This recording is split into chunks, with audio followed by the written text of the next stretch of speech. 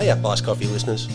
This episode is coming to you from Loosh Budgie Studios in Point Cook, where my colleague from Storytelling Australia, Cameron Sharp, is gearing up pre-production on an Australian drama podcast, The Ladies of Badoo Springs. Well, it finally happened.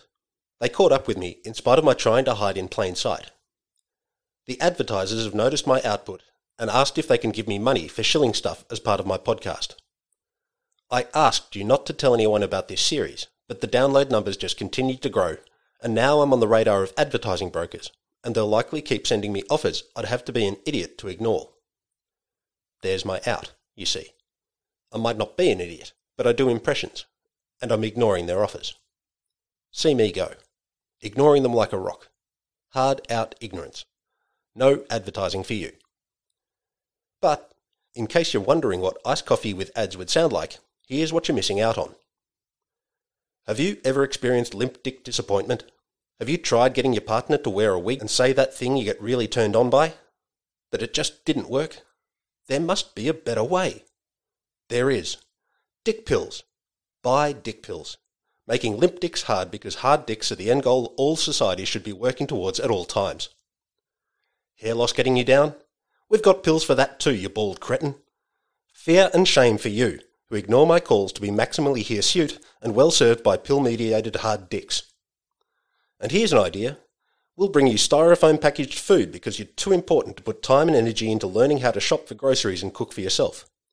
Let us take care of the tasks people have taken on since before language existed, because taking your money for our goods and services is what drives capitalism, and as everyone knows, capitalism is good, and the invisible hand on the tiller of the market will save us from any negative consequences of treating the resources of our planet as infinite.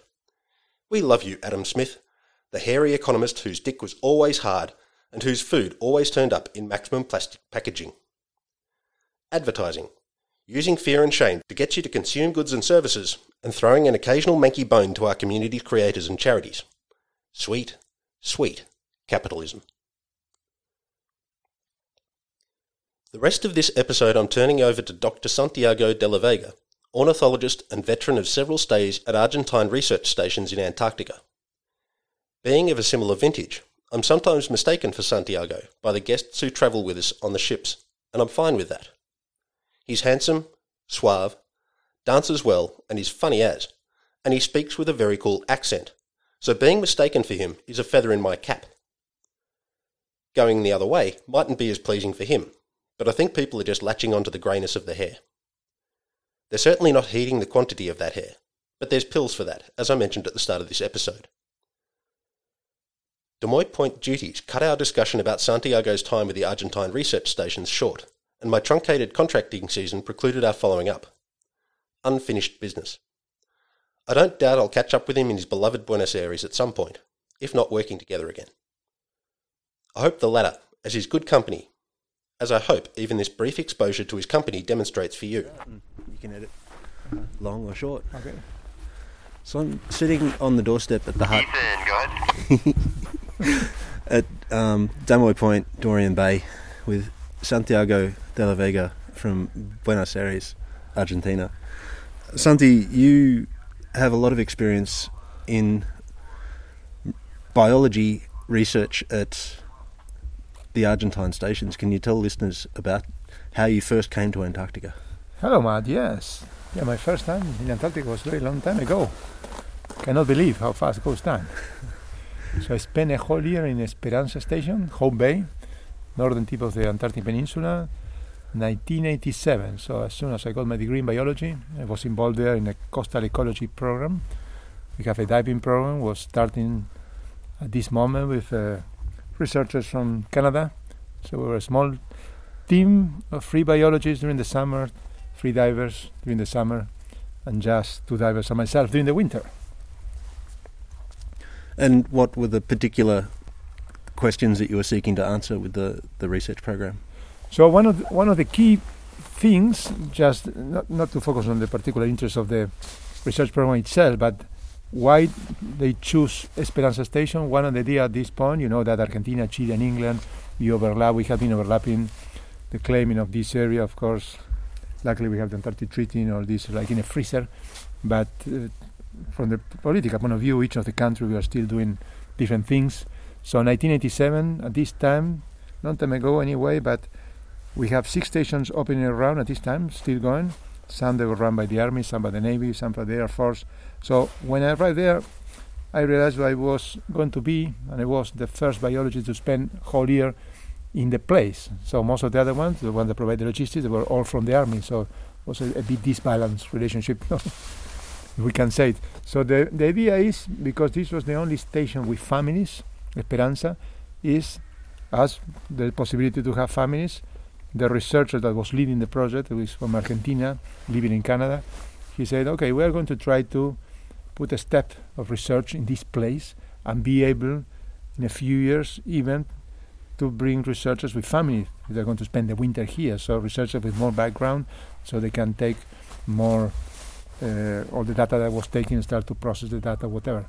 So with this general idea, because he was living in Canada doing a postdoc, he came with his director of the postdoc from University of Rimouski at Quebec. And so it's going to be a first 5-year project, coastal ecology, understand the ecology of the place. So we want to know the change in quantity and quality and different types of species of microalgae growing the bottom, growing the water column on the underside of the sea ice during the winter.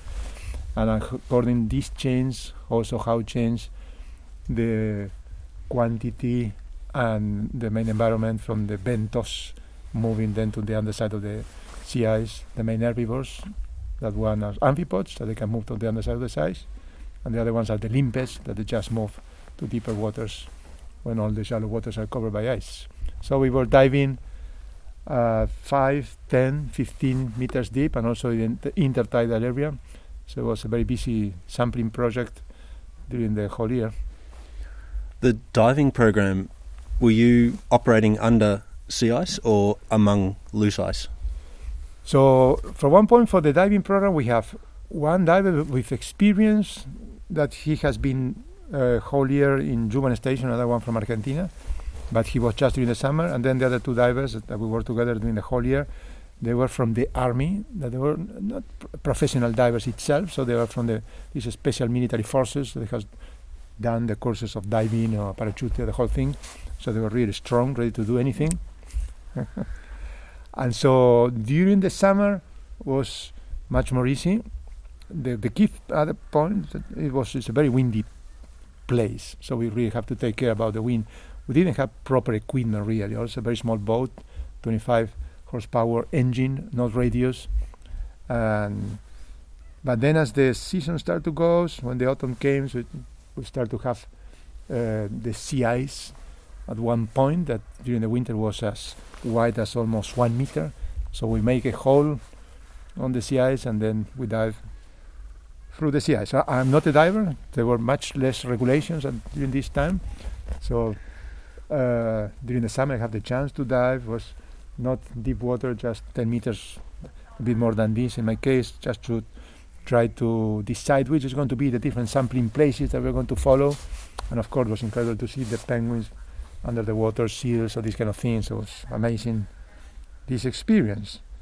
And then when the winter came, a few times I also went underside the sea ice, so it's incredible. Remember this underside of the sea ice, different shapes, the bubbles that it release, it seems like a hole. And then when the algae started to grow there, I remember when the spring started to come, all the amphipods, all the females, when they're releasing the young ones, and so they're all feeding under the sea ice. So this was an incredible thing. They were also sampled. We were also sampling these amphipods underside of the sea ice.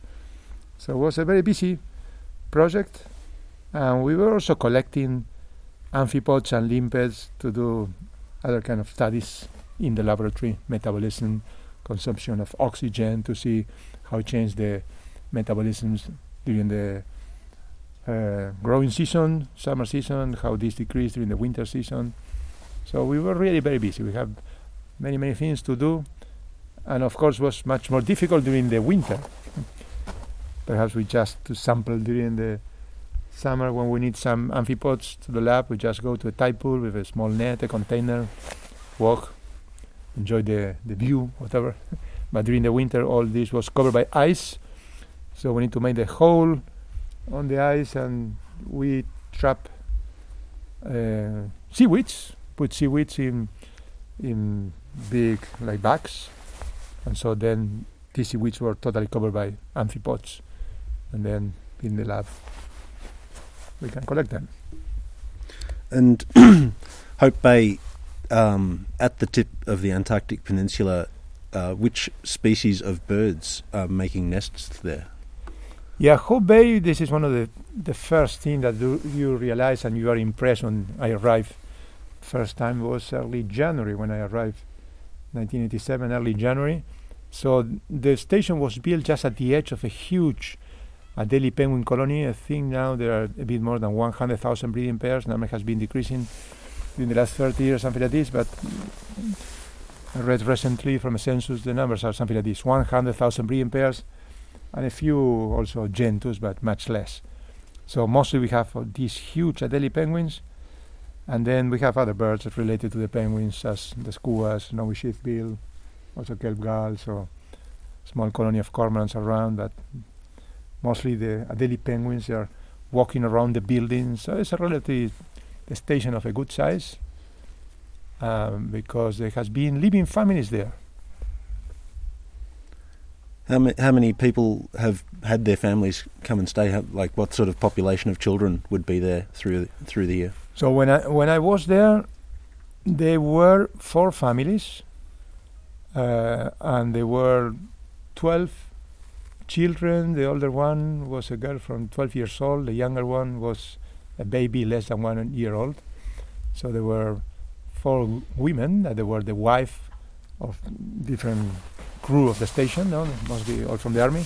So they were the teachers, and so there was a small school. I think after this has changed in Argentina from political reasons again.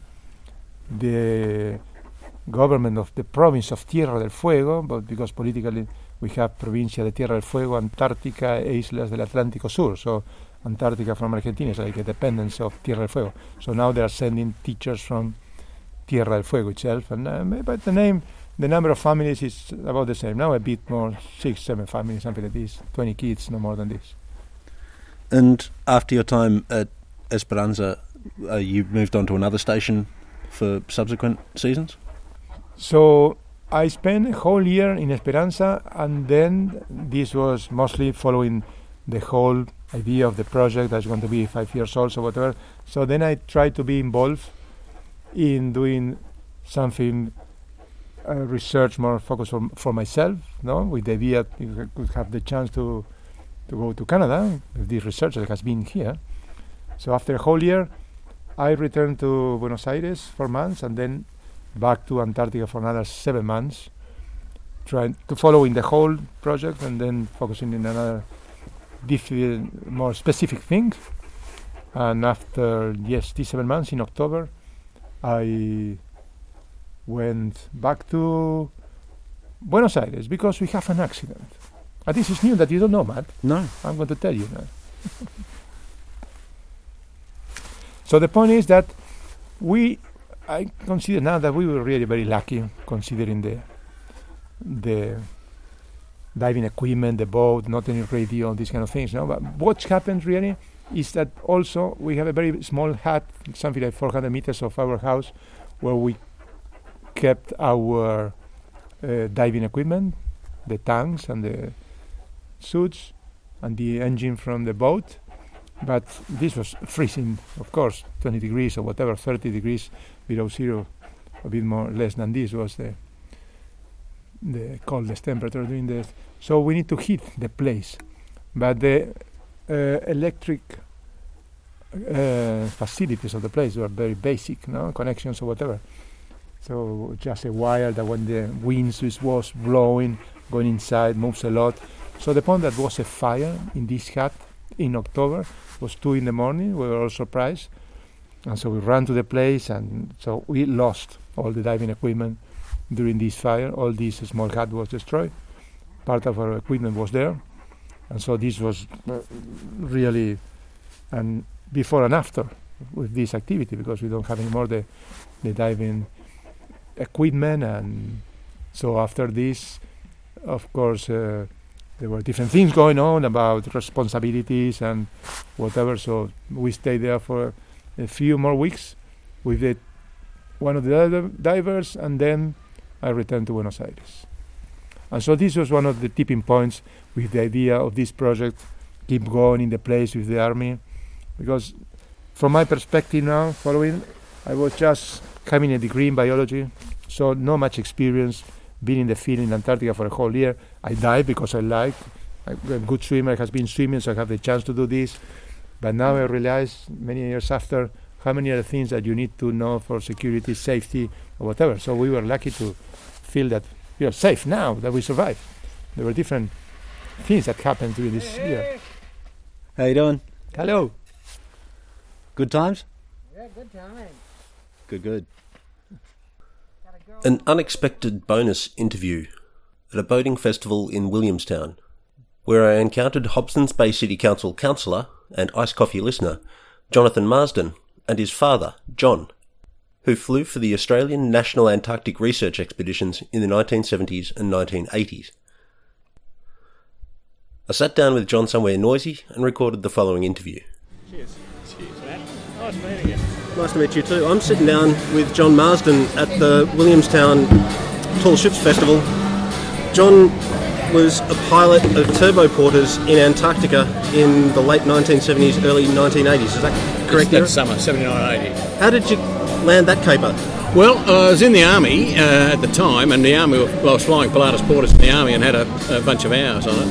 And I saw an ad in the paper after having gone through a couple of boarded starts. A mate of mine from the Army, a bloke called Errol Driver, he'd done a couple of tours in the Antarctic, and then we were trying to get me down there. But I happened to see this ad in the paper from Forrester Stevens, and they advertising a porter pilot for that year, for a porter. But I happened to be in Melbourne on a job, so I flew my Pilatus Porter that I was flying into Essendon and applied for the job, and they said, "Oh, you'll do."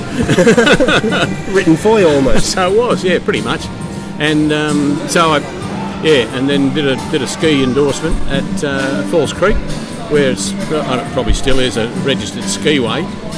So we slid around there for a day and a half, and then then end up going down there at the end of that year. Yeah, and the 79. At the time, the Australian National Antarctic Research Expeditions were using the Nella Dan, was it? They were. We went down the Nella.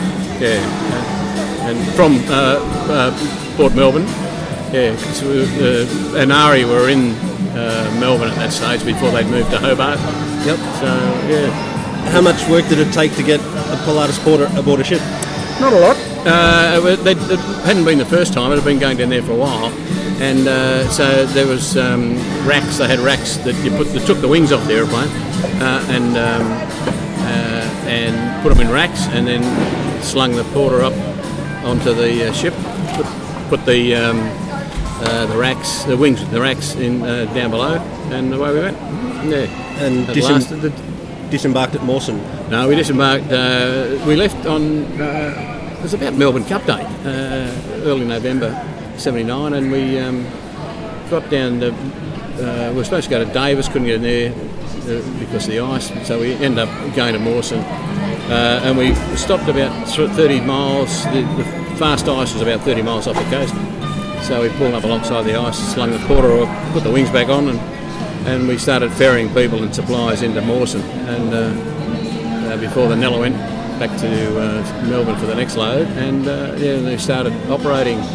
But the aim of the game down that year was to do ice radar surveys and magnetometer surveys over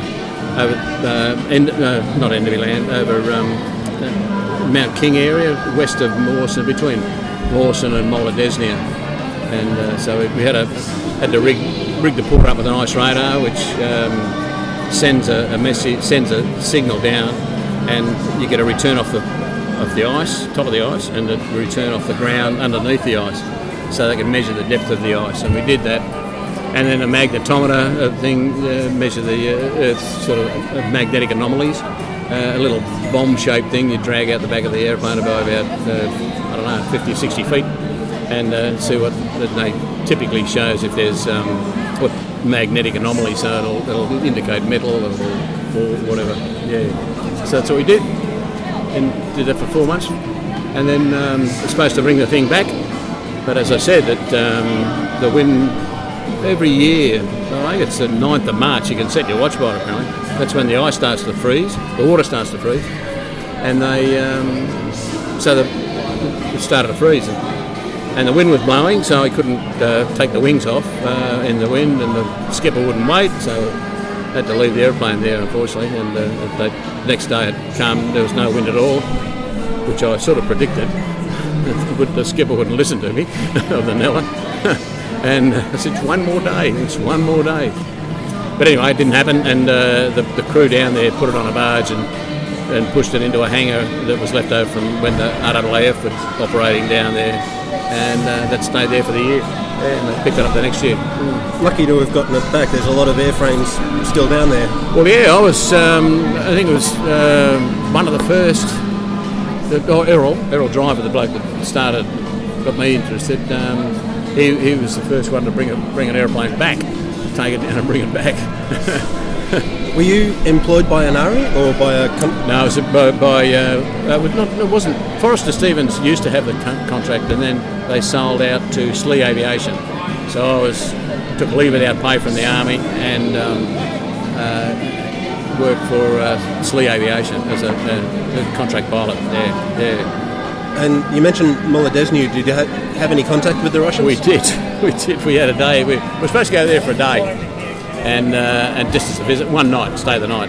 And so we all flew over, and we met all the Russians, and then a blizzard blew up. So we ended up staying about 4 days there, and that was interesting. It was good actually, because we went to that dinner that night, and it was all toasts and how good we are, and we didn't learn anything really.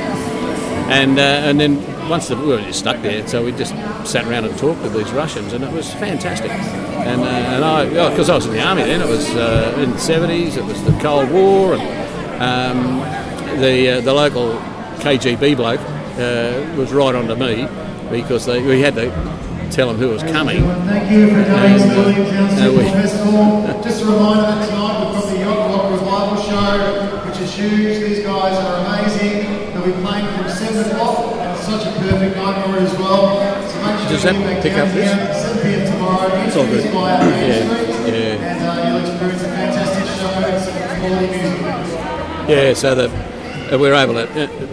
I thought all Russians would be burly, the Russian bear bloke, and it was just all shapes and sizes, and they were just lovely blokes, Interestingly, it was 1980 when the Moscow Olympics on, and Moscow Olympics, or 1980 was Moscow. Moscow, yeah.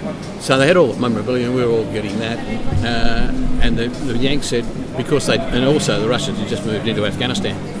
So the Yanks said, we're not going to your Olympics, see you there later. And then all the Russians, why not? To me, so what have we done? So well, you've just invaded Afghanistan. All right. So, but only about 3 or 4 days, 3 or 4 weeks before, one of them gave me a picture of a Hercules, US Navy C-130 Hercules, landing at Molodezhny to pick up a sick Russian bloke to take him to. So all this animosity, it just doesn't happen. No, it's like being at sea. Yeah. You help. Yeah, and so they flew this Russian, Crook flew into Auckland, fixed him up, flew to over to the Yank base, fixed him up, and then flew him back to New Zealand, sent him home. So it was all that. It was just fantastic to see, yeah.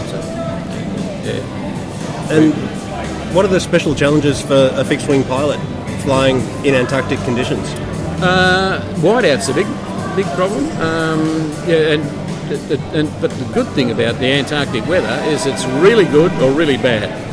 So you don't have to make too many decisions. We got caught out. I got caught out once. Had to land halfway between, and we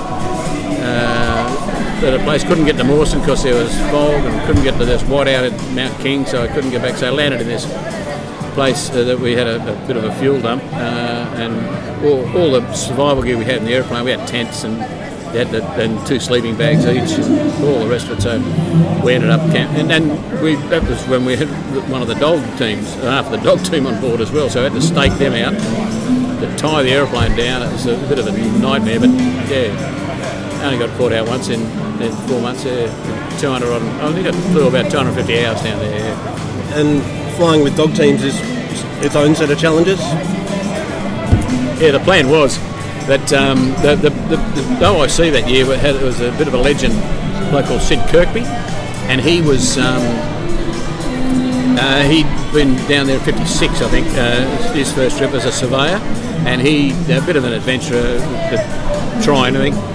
So he got the ship to drop him about 200, 300 miles around the coast from Mawson.